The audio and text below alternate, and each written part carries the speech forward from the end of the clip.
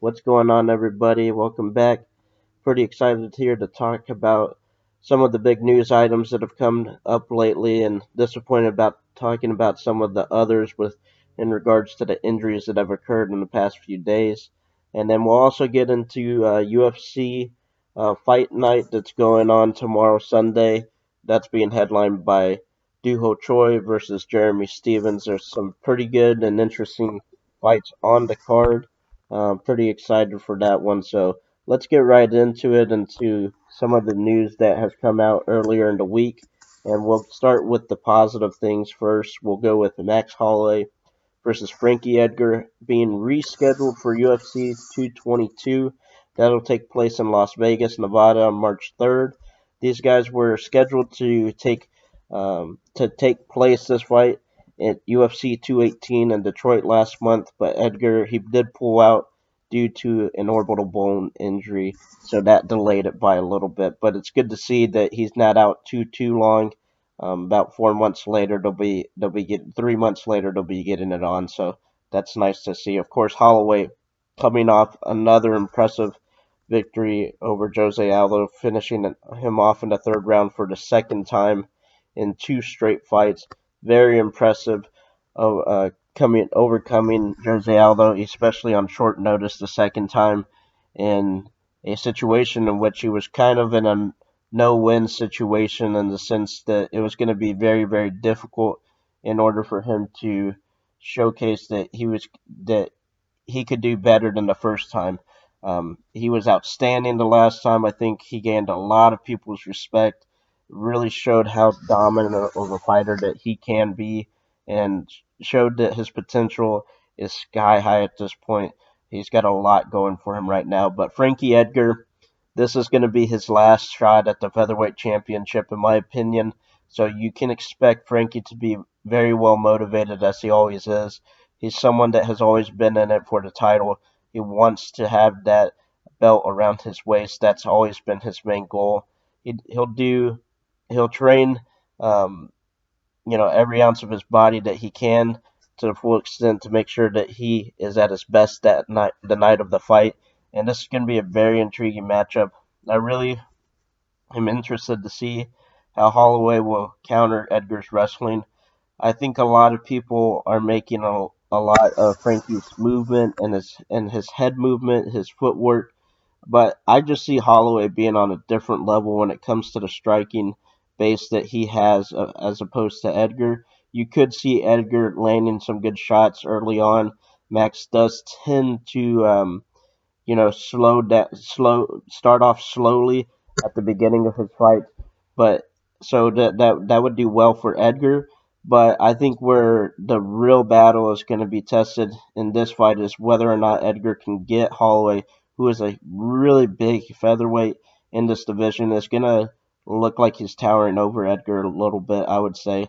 Is he able to get Holloway to the ground, and how effective is he going to be able to be in controlling and getting some of that ground and pound off in a similar case like he did against Yair Rodriguez. So that's going to be very intriguing. I think Holloway is better suited to deal with that wrestling of Edgar and to deal with his that top control of Edgar as opposed to Yair Rodriguez. But if Edgar's able to get it down there early and quick, that would be his best case scenario. For Holloway, if he can stuff the takedowns early on, kind of weather the storm early in the first couple rounds, which wouldn't necessarily be difficult in the sense that Edgar doesn't have huge power like a Jose Aldo or someone else out there in the division, then he should be okay, and he should be able to work this out. So, but it's going to be a very intriguing fight nonetheless. It's a really good main event for that March 3rd card. It's turning out to be a decent card with good names, familiar names that we have. Hector Lombard's fighting CB Dollaway. Stefan Struve is fighting Andrei Arlovsky, so that should be pretty entertaining. Kat Zingano's fighting Ketlin Vieira, who's up and coming at this point. Andrei Sukmatov is fighting Sean O'Malley, who's been very entertaining from the Contender Series that Dana White has had out there. And then Mackenzie Dern is facing Ashley Yoder in her debut in the UFC, and Brian Caraway facing Cody Stamen, who is a prospect in that division as well. So that's looking to be that's turning out to be a pretty intriguing fight card right there. So we'll have to keep an eye and see how this continues to build over the next coming months. So let's move on to the next news item that we have to discuss here. Unfortunately, it's not as exciting as what we just talked about with Holloway and Edgar finally being able to face off on March 3rd. Let's go to UFC Australia, the Perth card that's going to be going down. It appears as though that Robert Whitaker has pulled out. He will not be able to fight at UFC 221, and that is a huge, huge loss in this card. I believe that he was going to be the main attraction here. It was going to be similar to that UFC in Cleveland where Stipe Miocic was really the main event, the guy that you were coming to see on that card. And I believed that Whitaker was going to come across looking like a superstar if he was able to defeat Luke Rockhold in defense of his middleweight championship in Perth, Australia. So that would have been an amazing scene to see, even if he had lost. I mean, it just would have provided an incredible atmosphere. It was an incredible, well matched fight. So I was really excited to see how Rockhold would deal with Whitaker and vice versa as well.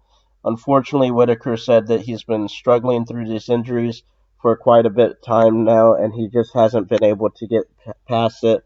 So he will be out. There wasn't really a particular reason for his injury, or like we don't exactly know what's wrong with him at this point, so they're keeping that a little bit under wraps right now.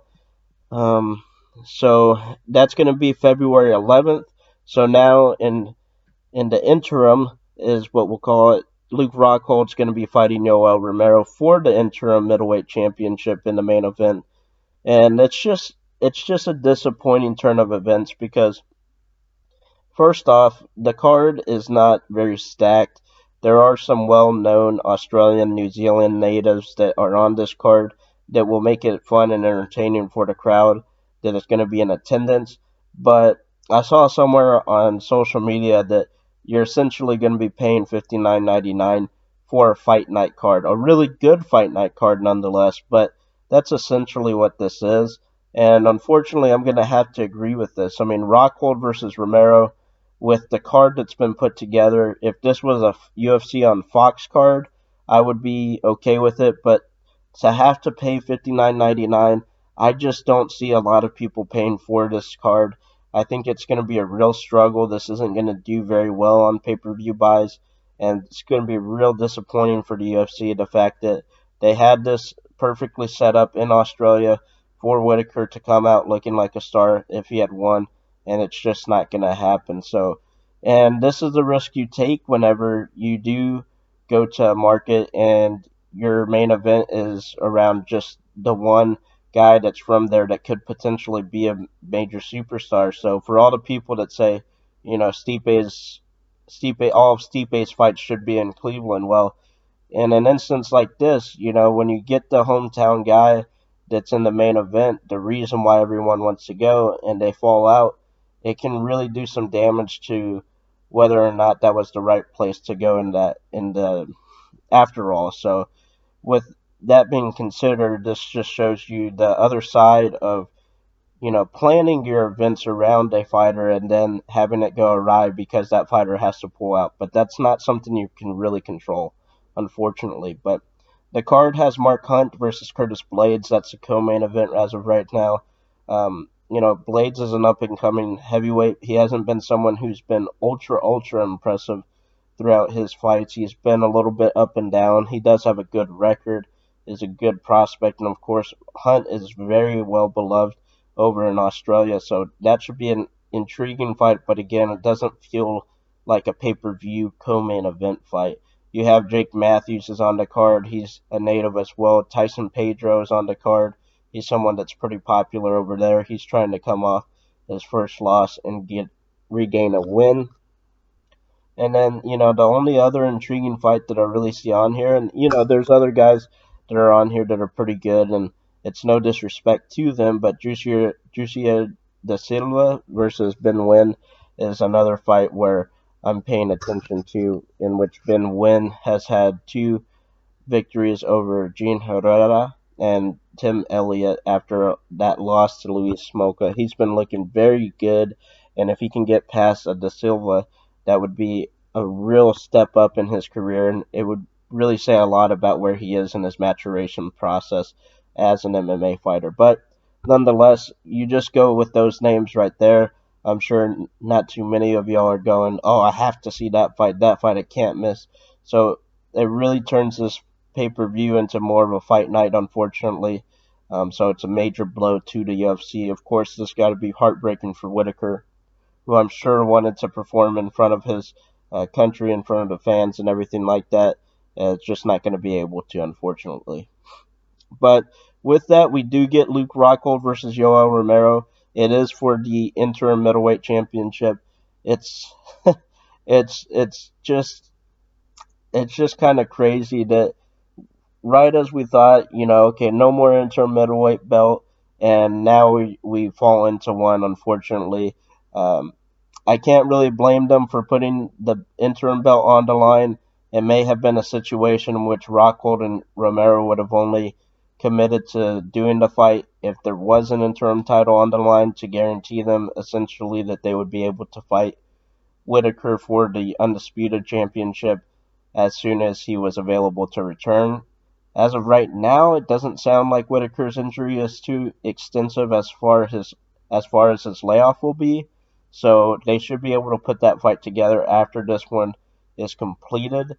But who really knows? As for the fight itself, it is a fantastic fight. I cannot wait to watch this one. Unfortunately, Romero was taken away from UFC Orlando February 24th. That was going to be the main event, I believe, for Romero versus David Branch. So that fight is no longer going down in Orlando. They will have to figure out something else in the meantime to replace that. But yeah, but Romero versus Rockhold is going to be a great fight. I've been wanting to see that matchup for quite some time now. Romero is already 40 years old at this point in time. His last fight was against Whitaker in July, so he's been off for quite some time.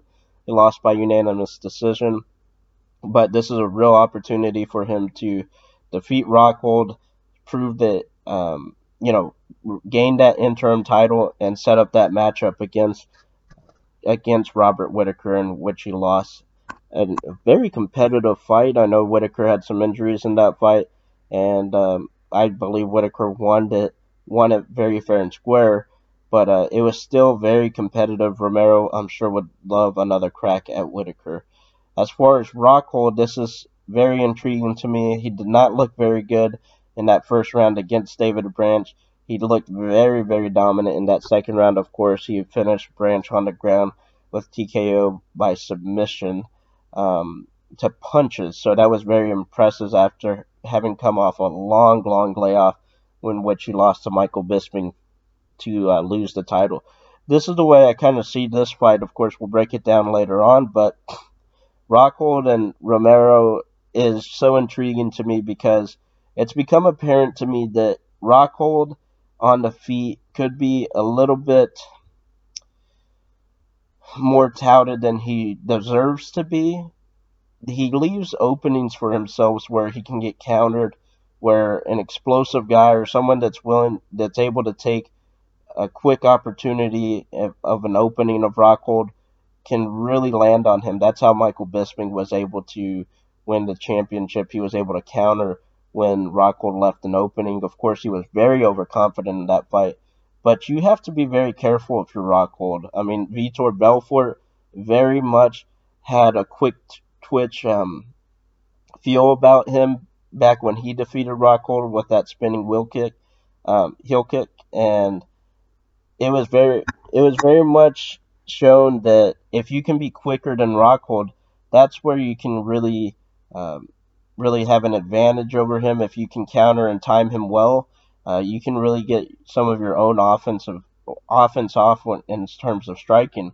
Well, Romero does that very well. I mean, he's extremely explosive. He's definitely the quicker of the two.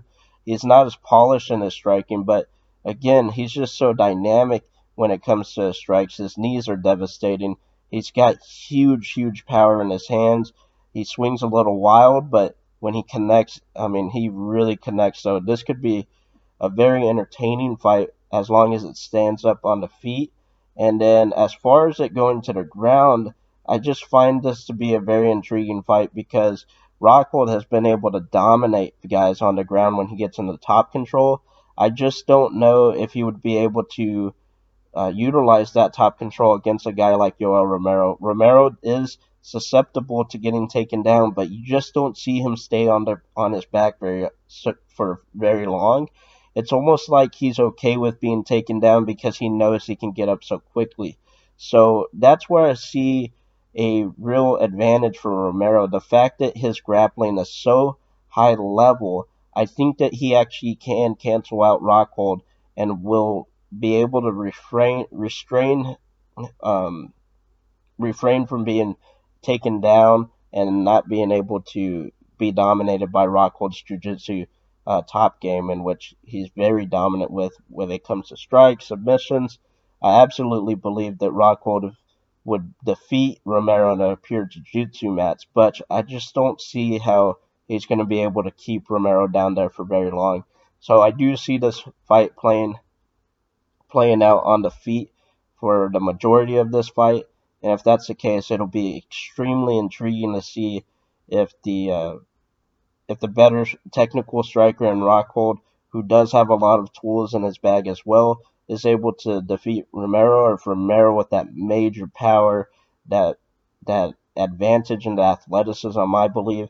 I'm not calling Rockhold a bad athlete. I just think that Romero, the type of athlete he is, that's a special type of athlete that you just don't see in the octagon too often. I think he's always going to have the athleticism advantage over his opponents, and in this case, I would say so as well. And in a lot of cases, he's going to have that speed advantage, and he's just so explosive. He's a little bit unpredictable, and I think that that could be very, very dangerous for Rockhold, who does tend to get lazy here and there, does tend to leave openings. So it should provide for a very good fight, in my opinion.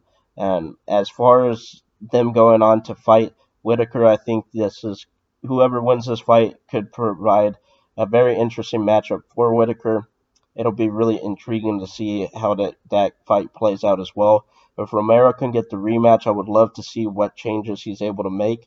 I think that he does have the ability to beat Whitaker. I don't think at all, like I said, that he doesn't have a chance against him.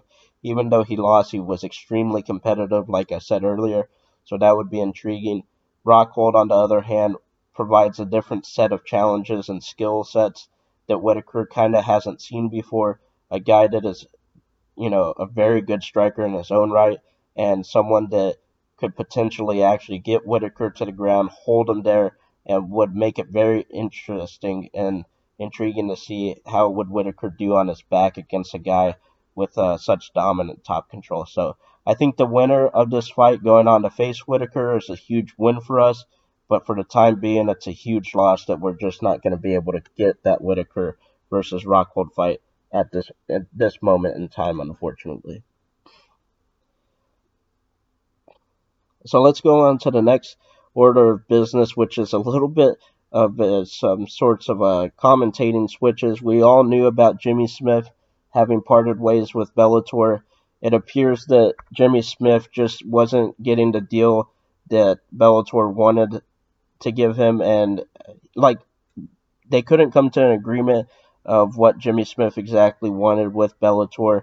He had a 1 year option left. They declined that option, and then they tried to renegotiate a new deal, and they just couldn't come to terms that Jimmy was happy with. So they ended up mutually parting ways, and the UFC snatched him up pretty quickly. So I want to say this took about a week and a half, 2 weeks before the UFC officially announced in a press release that Smith, who was a former fighter as well, would be commentating for UFC broadcasts on Fox and pay-per-view events, and then he'll also be taking part.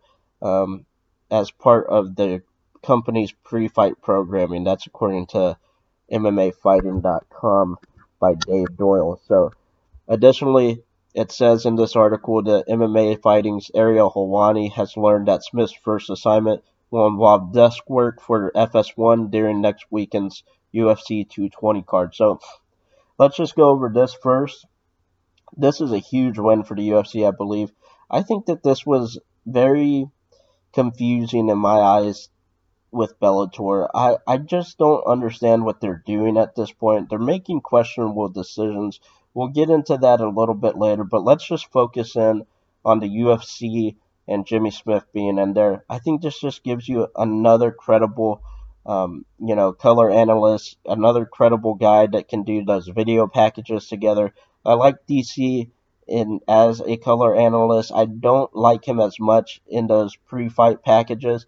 I like Joe Rogan a little bit better in those. I do think that the idea of Jimmy Smith potentially doing those would be better. I think he would do a better job than Cormier would do. And I also think that this is a little bit of protection for the UFC.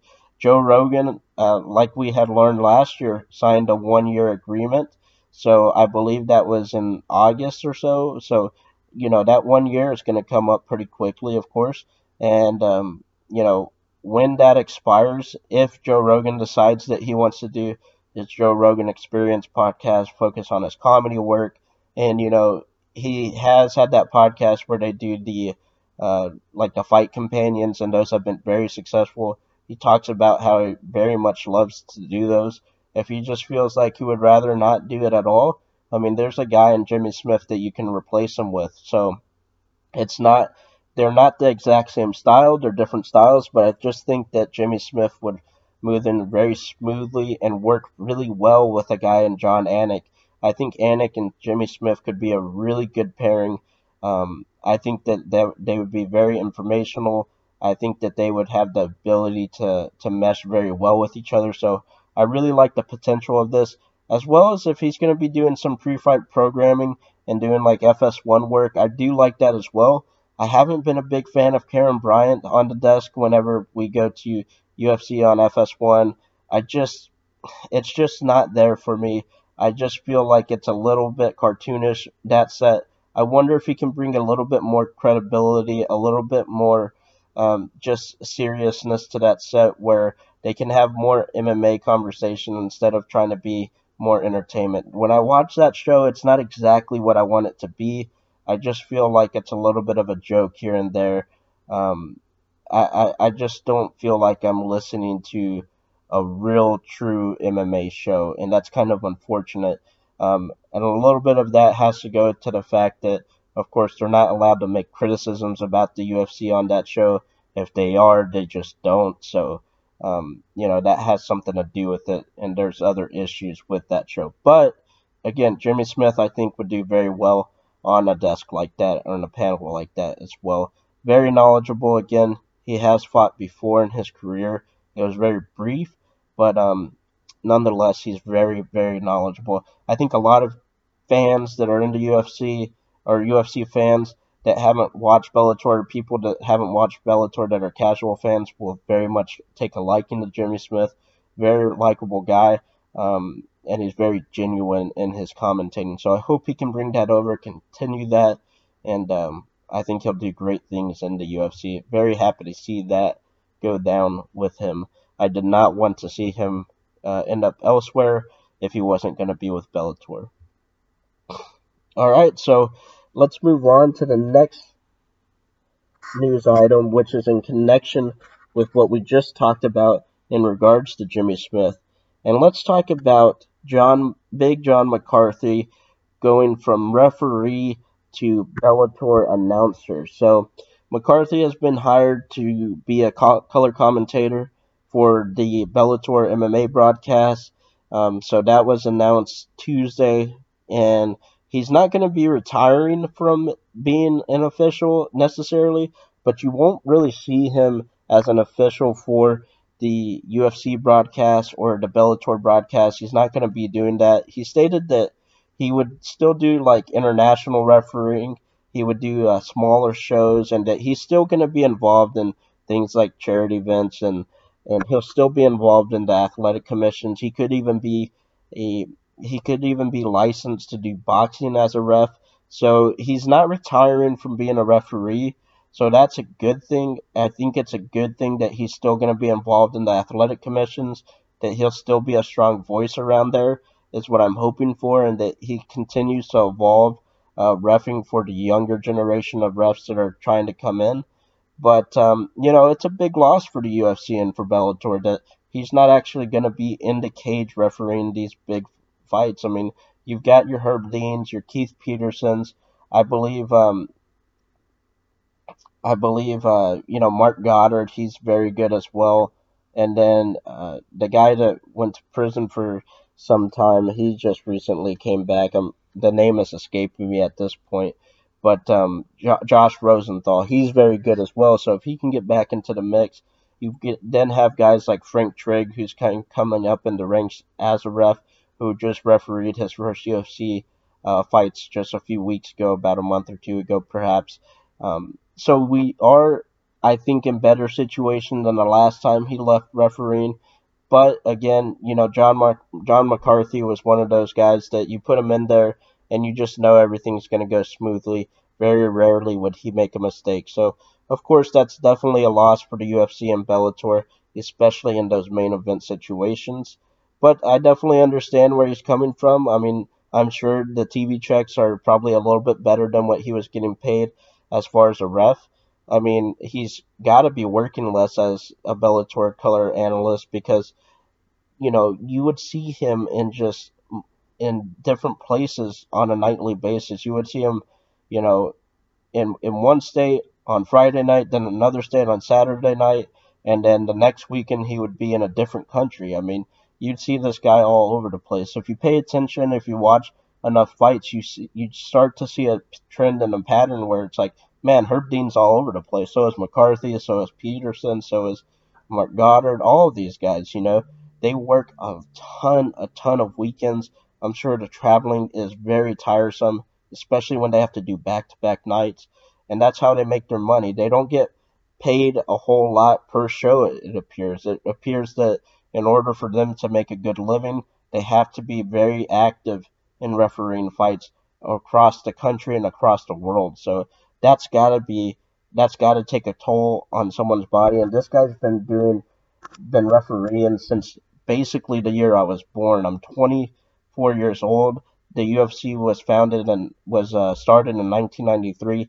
He did UFC 2, and he's been refereeing that ever since, and that was in 1994. So that's about 23 years of refereeing. That's incredible. And as the sport has evolved and gotten bigger, I'm sure he's been busier and busier, of course. So this is very interesting. I heard Luke Thomas say from MMA Fighting that he believes that Bellator was a little bit blindsided by the fact that Jimmy Smith and them parted ways and they couldn't come to an agreement with their negotiations because it's a very quick turnaround. And to that point, apparently days later, after Jimmy Smith parted ways with Bellator, Scott Coker then reached out to McCarthy, and McCarthy very much was interested in the position, and they got the deal done very quickly. But he's already going to be doing the January 20th show in Los Angeles, so that's very interesting that it's going to be a very quick turnaround for John McCarthy. How do I think he'll do? I'm not too sure. I mean, you can never really tell with these guys. He's got a ton of knowledge. I like the fact that he's going to be able to bring his knowledge from the reffing world as far as the rule sets and knowing what states have different rules and the athletic commissions and what goes into the rules, and really being able to explain in depth what's going on in confusing situations. You've seen UFC broadcasts where Joe Rogan's looking for an answer, Mark Ratner's looking for an answer, even though he was a former athletic commission guy. I mean, this is a guy who's still involved in the athletic commissions, who's still involved with the rules, who is still going to be active here and there in refereeing fights. So I think that's a really good thing for Bellator. But if he's going to be part of a two-man booth, I just really wonder how well he's going to be able to do in that situation. This is a guy that hasn't been practicing broadcasting for a long time. And, who am I to say that? I'm just doing a podcast and I have no broadcasting experience myself. But you just wonder and see, okay, if he's been focusing on refereeing for this long and you just signed him to be your color analyst and you're basically giving him 2 weeks notice to prepare for his first card, I mean that's a tough task of anybody. I mean, I think we've learned from a Brian Stan and from some of these other guys how intensive you have to be in preparing for um, to call some of these cards, especially the big fights. Make sure your homework's done and to make sure you're being accurate. You don't want to be giving out bad information. You want to make it as smooth as possible. And then of course there's a real art to having called fights for hours upon hours as well. It can be very tiring as well from what I've heard, and from John Anik's stories before, and how grueling it can be and how tiring it can be to continuously be talking throughout the night. So those are all things that he's going to have to adjust to. But I do have some optimism to it because he does have expertise in having ref fights before, and then also, he's been a guy to train and really try to understand and figure out all the ins and outs of mixed martial arts, especially on jiu-jitsu. So I think he'll be very well versed in those areas. I do think he would be better in a three-man booth where you've got a guy that's the main color analyst, you have your play-by-play guy, and then you would have John where he could kind of bring a little bit of just his own personality, a little bit of entertainment himself, and then really speak to the rules and regulations, and maybe give his input on the fight a little, but less often as a color analyst. I think that would be a good role for him. But just him in a two-man booth, we'll see how it goes. But again, I just want to speak to, and before I go on about Bellator and kind of criticizing them, I want to say, I definitely understand it. Like I said, all the traveling, I definitely understand why he would want to take a job like this. Probably provides him a better living. So congratulations to Big John McCarthy. I know a lot of people are disappointed that he's not going to be reffing fights, but a guy like that, he's given so much to the sport that he deserves to take an opportunity like this. So congrats to him. But let's move on to the Bellator side of this whole thing. I really don't understand what Bellator is doing.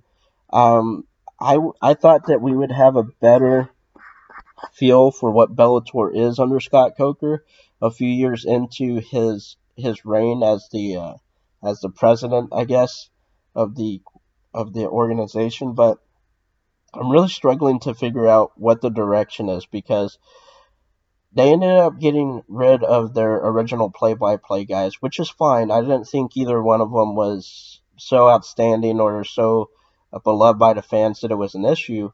But I never thought that they would get rid of Jimmy Smith. I'm not sure why they want to get rid of Jimmy Smith. I mean, you do have a Chael Sonnen, so now you bring on Big John McCarthy. Perhaps you could get Frank Mir to do some play-by-play stuff here and there. You did bring over Mauro Ranallo and Mike Goldberg, but they're not color guys. They're play-by-play guys. So that doesn't really fit in to Jimmy's role. I just don't understand why they would let Jimmy Smith go. I think he did a lot of work for them with with the pre-fight packages, with calling pretty much all of the fights that he could possible, and I think he's one of the best commentators in the game. I think that it's kind of interesting that they would rather let him go rather than keep him, and rather him be in the UFC than just keep him. Who knows with budgets and things of that nature, but I would rather them have cut Chael Sonnen from calling fights rather than, cut Jimmy Smith from calling fights. So that's just how I feel about it. Um, but so yeah, I mean, it's just gives it a different feel. That was a guy who was really one of the faces of Bellator, so I think that's a little bit confusing. When you thought Jimmy Smith, you thought Bellator. So that's going to be kind of strange to see him in the UFC programming. But it's just going to be strange to go onto a Bellator broadcast and not have him there. I thought that he did a lot of good work for them. Um, and just I just don't know where they're going. It seems like just as they're about to take the okay, we kind of went from we're just trying to gain traction and attention for everything that we do, and we're actually going to focus on the real sport side of this and making this an elite program where we have elite fighters and we can actually turn it into to Strike Force where we have a little bit more. We tend to seem like we're having more fun than UFC, but we also have spectacular elite talent fighting night in and night out, and they just seem to as they seem to be going towards that, then they seem to do things that make me think, no, they're still focused on the Kimbo Slice days of fighting, the Tito Ortiz versus Rampage Jackson bookings, that type of thing. So one thing is just Jimmy Smith leaving. You know, it sounds like they're more focused on, well, who's more popular? Is Jimmy Smith more popular or is Frank Mir? Is Jimmy Smith or Big John McCarthy or Jimmy Smith or Chael Sonnen? They just go, okay, we go with the popular guy, not the guy who does it best. And in my opinion, that's a little bit problematic. I think that that's what the UFC has done in the past year and have been very much criticized for that, for going more over for entertainment value over than meritocracy with the fighters. I think that's been a huge issue. I think you can only do that so often.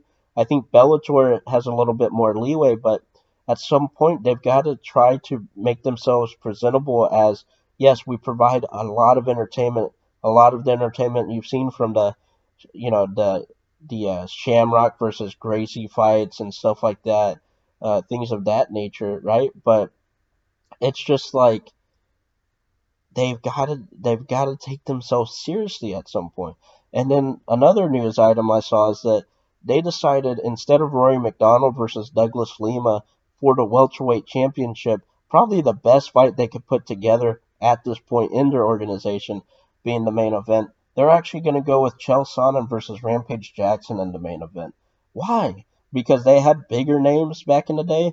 They still potentially have bigger names. You know, Rory's not a um, is not a newcomer. Rory's not someone that a lot of people don't know. Rory's someone that's been in title fights with Robbie Lawler. Rory's someone that's been in fights with Tyron Woodley. He's been in fights with BJ Penn. He's been in a lot of high profile fights.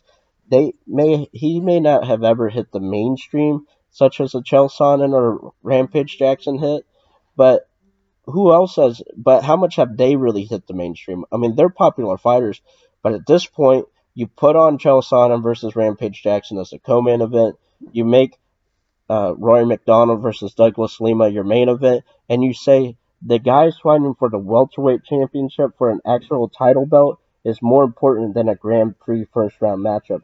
The guys fighting that are actually in their primes, Douglas Lima, who could become a superstar after this fight, and Rory McDonald, who is a star in this fight, who could potentially grab the belt and maybe contend for the middleweight championship after this.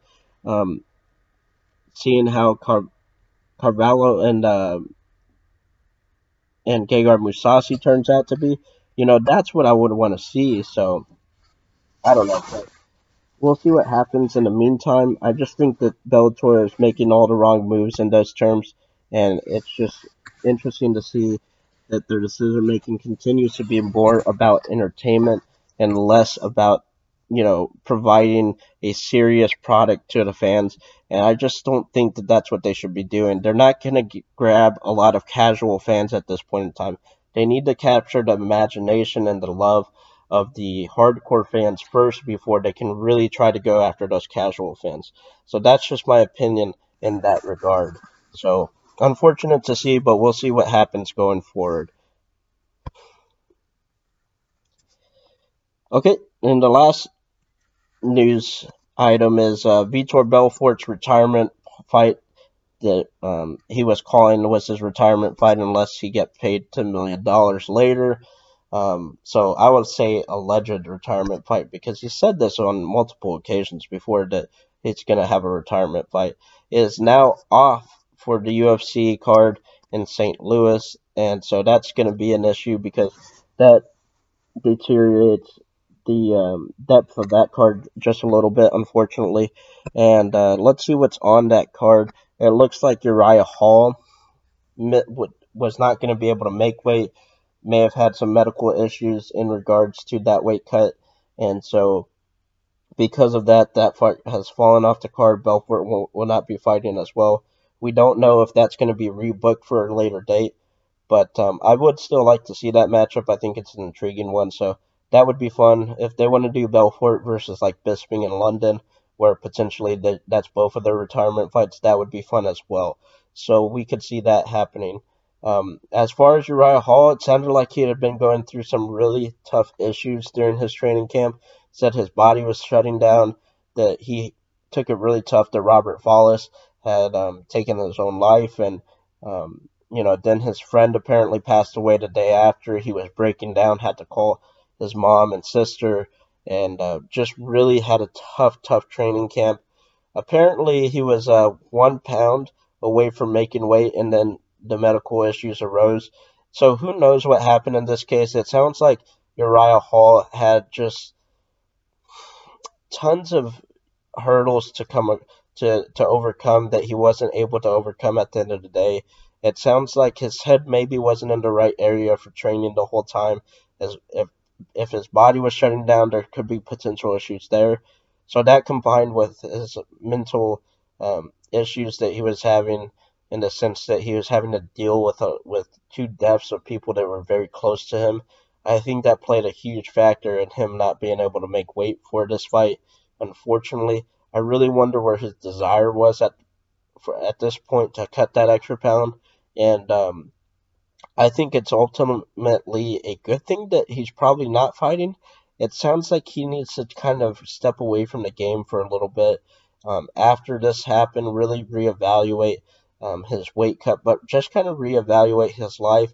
He seems a little bit like he kind of got lost in that all of that stuff that happened during his training camp, and he may just need to spend some time with his family and really step away from the game and really think about life for a little bit. Uriah Hall has always been someone who's super talented, in my opinion. He's got championship level striking and championship level skills in his arsenal, but he's always been a guy who I've just seen, and you could see in the Ultimate Fighter when Chalice had to talk to him before. He's got these real mental hurdles that he has to overcome, and if he can't come them, he cannot fulfill his true potential. I think he really struggles with that, and until he is able to overcome that, I don't think he'll ever be the fighter that we once imagined him to be when he was going through his run through the Ultimate Fighter. So very unfortunate there. But let's get into this UFC Fight Night 124, Stevens versus Troy. Um, I'm gonna just predict a few fights here, the ones that are most interesting, in my opinion. You've got Jessica Eye lower down on the card, Irene Aldana, who's lost a few fights in the UFC, someone they were hoping that would turn out to be pretty good, but has not panned out to this point.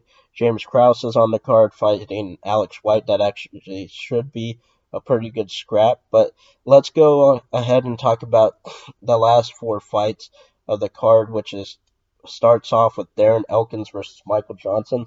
Let's talk about this for a second. So Darren Elkins has had a very good run as of late. He moved to Team Alpha Male and has wins over Robert Whiteford, Chas Skelly, Godofredo Castro, Misrad Bektic, and then Dennis Bermudez. That was a very good win as well.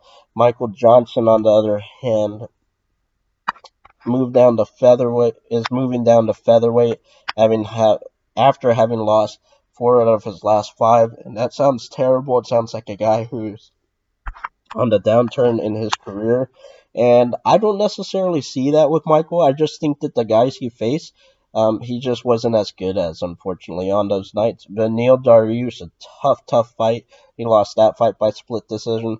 He lost to Nate Diaz in a fight where I just thought he was overmatched. Probably came in way too confident after Nate had lost to Rafael dos Anjos in dominant fashion. Michael Johnson can be a bit cocky and get full fill his head with too much confidence. I think he came into that fight way too confident. Nate Diaz lit him up and made him pay for it. he won against Dustin Poirier in what was a fun, entertaining fight for the round that it lasted, and then he went on to lose against Habib Nurmagomedov. But he did rock Habib a little bit. He stunned him in that first round, so he showed that he still has very elite skills when it comes to certain departments of his game.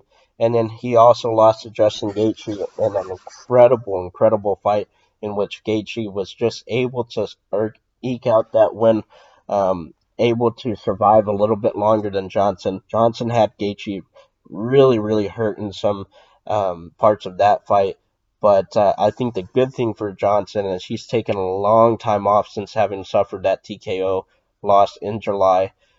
It's going to be about 6 months ago, and I think that's perfect for fighters that lose devastating fights like that. But anyways, this is going to be his featherweight debut, so we'll see how that goes. I think it's an interesting move for Johnson. I think that his speed will carry over to this featherweight division. Usually, when you go down in weight, you lose a little bit of that speed advantage. But against a guy like Darren Elkins, who's very pretty much slow on the feet, he has improved, no doubt about it. I do believe that Johnson's just going to have too much of an advantage when it comes to the striking game. I mean, I believe that Johnson also is going to be able to do enough, and when it comes to grappling, in terms of just zeroing out the advantages there, I don't think Elkins will be able to dominate Johnson in grappling exchanges, and that's probably where Elkins is going to want to take it.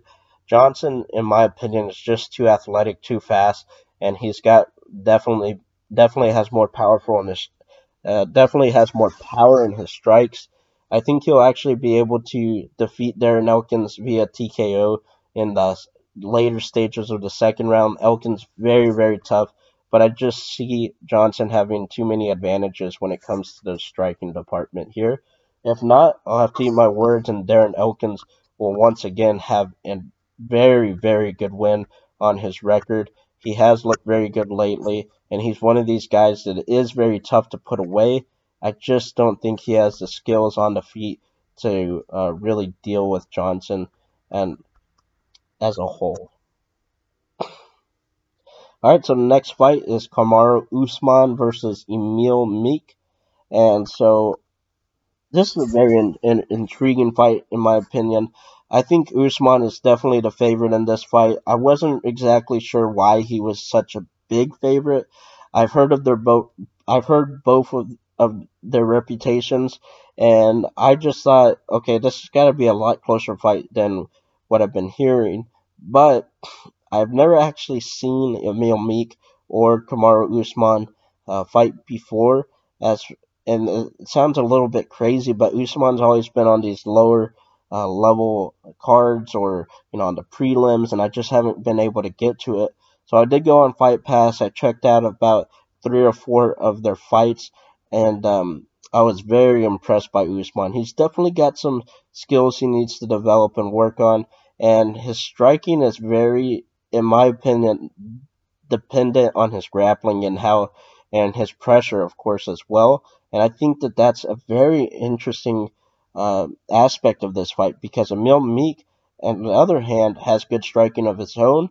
I think Usman is quicker with his hands. I think that they both have actually pretty good leg kicks, and Usman has very good kicks that he throws to the calves of his opponents.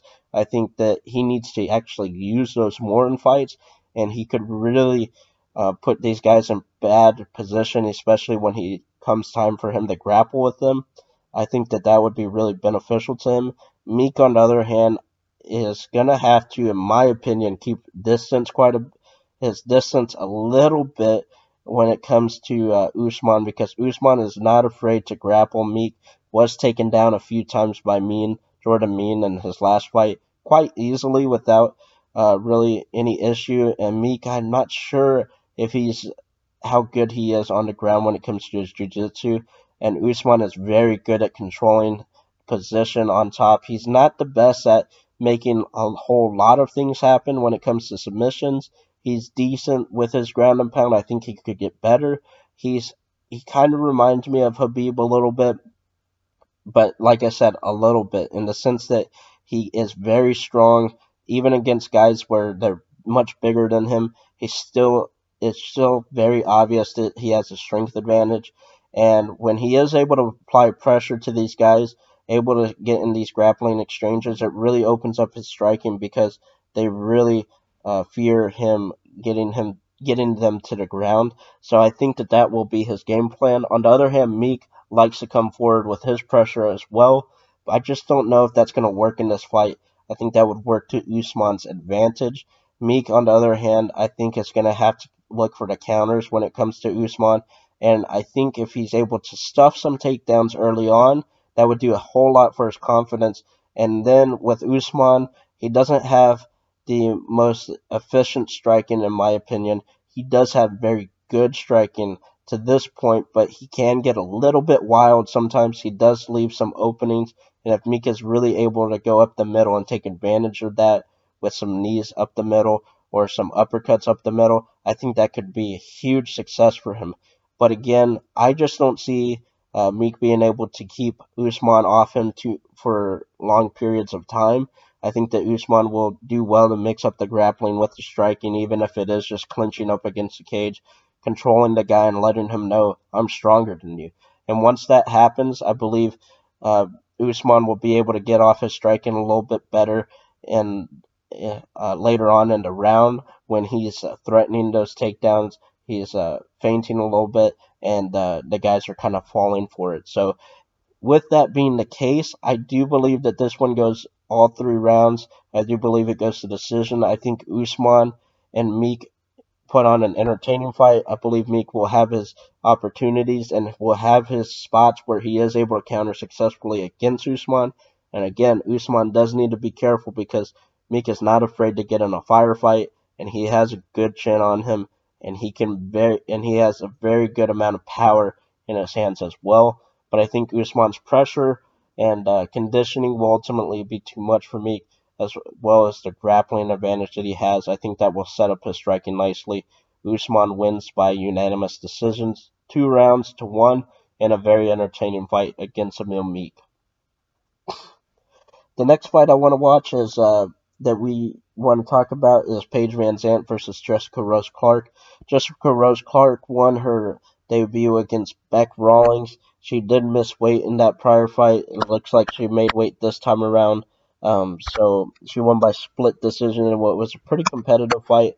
I just see this simply as Paige Van Zant being given an opportunity to be very successful in her 125-pound debut, which is the flyweight division, right? So I think that she does have the advantage here against Jessica Rose Clark. I think that she will actually quite easily be able to take Clark down to the ground and control her. I think that this could be a really good performance for Van Zandt. I know Rose Clark has decent striking. She's very well rounded. She's pretty well rounded herself. I haven't watched a ton of her, but the little bit that I did, she's someone who is well versed in all areas. But I just think that Van Zandt has a good advantage when it comes to the grappling aspect of this fight. I could see her landing a good amount of ground and pound. I'll go Paige Van Zant winning this fight late third round by TKO stoppage. I think that she will just be able to control this fight for the majority of it and really just drag it out and really wear her opponent out in the long run. This could be a very good comeback, bounce back fight for Paige Van Zant after having lost to Michelle Watterson in December of 2016. So she hasn't fought in over a year. That's definitely something to take notice of. But I think she'll be able to come out on top here. And she's still only 23 years old. You know, this is someone that hasn't fought in over a year. But these are the opportunities for a fighter like Paige Van Zandt, who I think is a little bit overrated, but it doesn't come without skill. She has a lot of skill, a lot of talent. I don't know how high her ceiling is. I think some people thought it was a lot higher than it actually is, but I still think that she has the ability to turn into an elite fighter. So in a year where she hasn't fought, she could have made a lot of leaps in terms of her striking, in terms of her grappling, her overall game altogether if she was focusing on those things. I know she is busy outside of fighting as well, but I don't think that she's busy enough to keep her out of the training room for long periods of time to where she cannot, um, focus on training. So I'm actually pretty excited to see if she's able to show some evolution in this fight and really show some different tools in which she can use in not just this fight, but more fights going forward against the elite. So the next fight I want, and the last fight we will talk about is Jeremy Stevens versus Doo Ho Choi. I think this is an excellent, excellent matchup. I really like this fight. I'm a huge fan of Doo Ho Choi. I really like his fighting style. This is someone that if you had to ask me who do you want to win, I would just be honest with you and say Doo Ho Choi. I'm not a reporter. I'm nothing like that. I can say who I'm a big fan of. Jeremy Stevens, on the other hand, though, has looked so impressive in his past few performances, or his past performance against Gilbert Melendez. Very impressive against Melendez. And I think that he has the qualities and ability to defeat a guy like Doo Ho Choi. And I was originally going to go with Jeremy Stevens, but I just think back to that Gilbert Melendez fight and think to myself that I really think Gilbert was not able to put on a good performance at all because he got his legs taken away from him early. Jeremy Stevens has very good, powerful leg kicks himself, but he's only really proven to use it in one fight, and that was against Melendez. I wonder if Doo Ho Choi will be more ready for that. He does stand a little bit firm in his stance too sometimes, so that could be something that Stevens could take advantage of. But I think that Doo Ho Choi is, he's a younger fighter. I think he'll be a little bit quicker. Their power, I would still probably give the power advantage to Stevens, but I just think that Doo Ho Choi will be a little bit more slick in this occasion.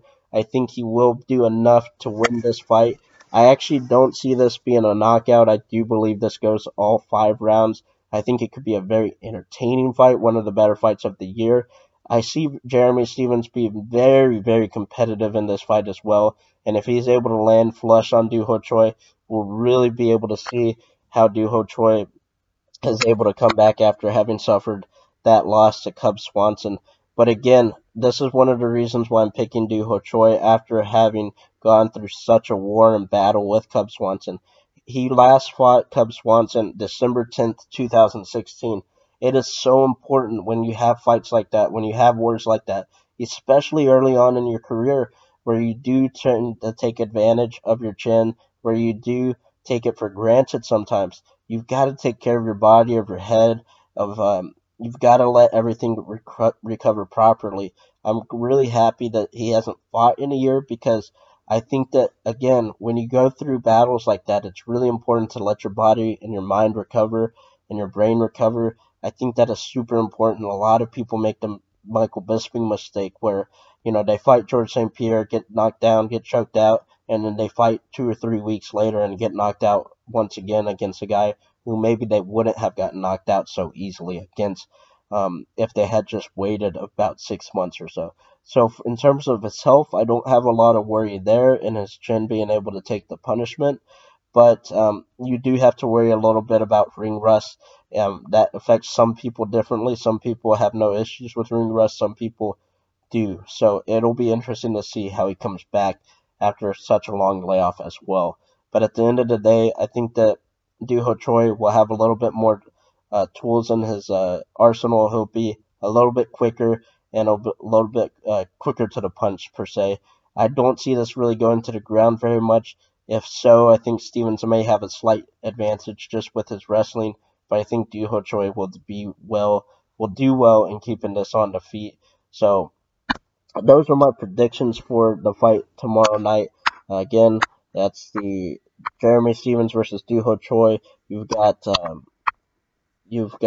you have the loss. You lost Uriah Hall versus Vitor Belfort, unfortunately, but you still have Paige Van Sant versus Jessica Rose Clark, Kamaru Usman versus Emil Meek, which is actually the best fight on the card in my opinion.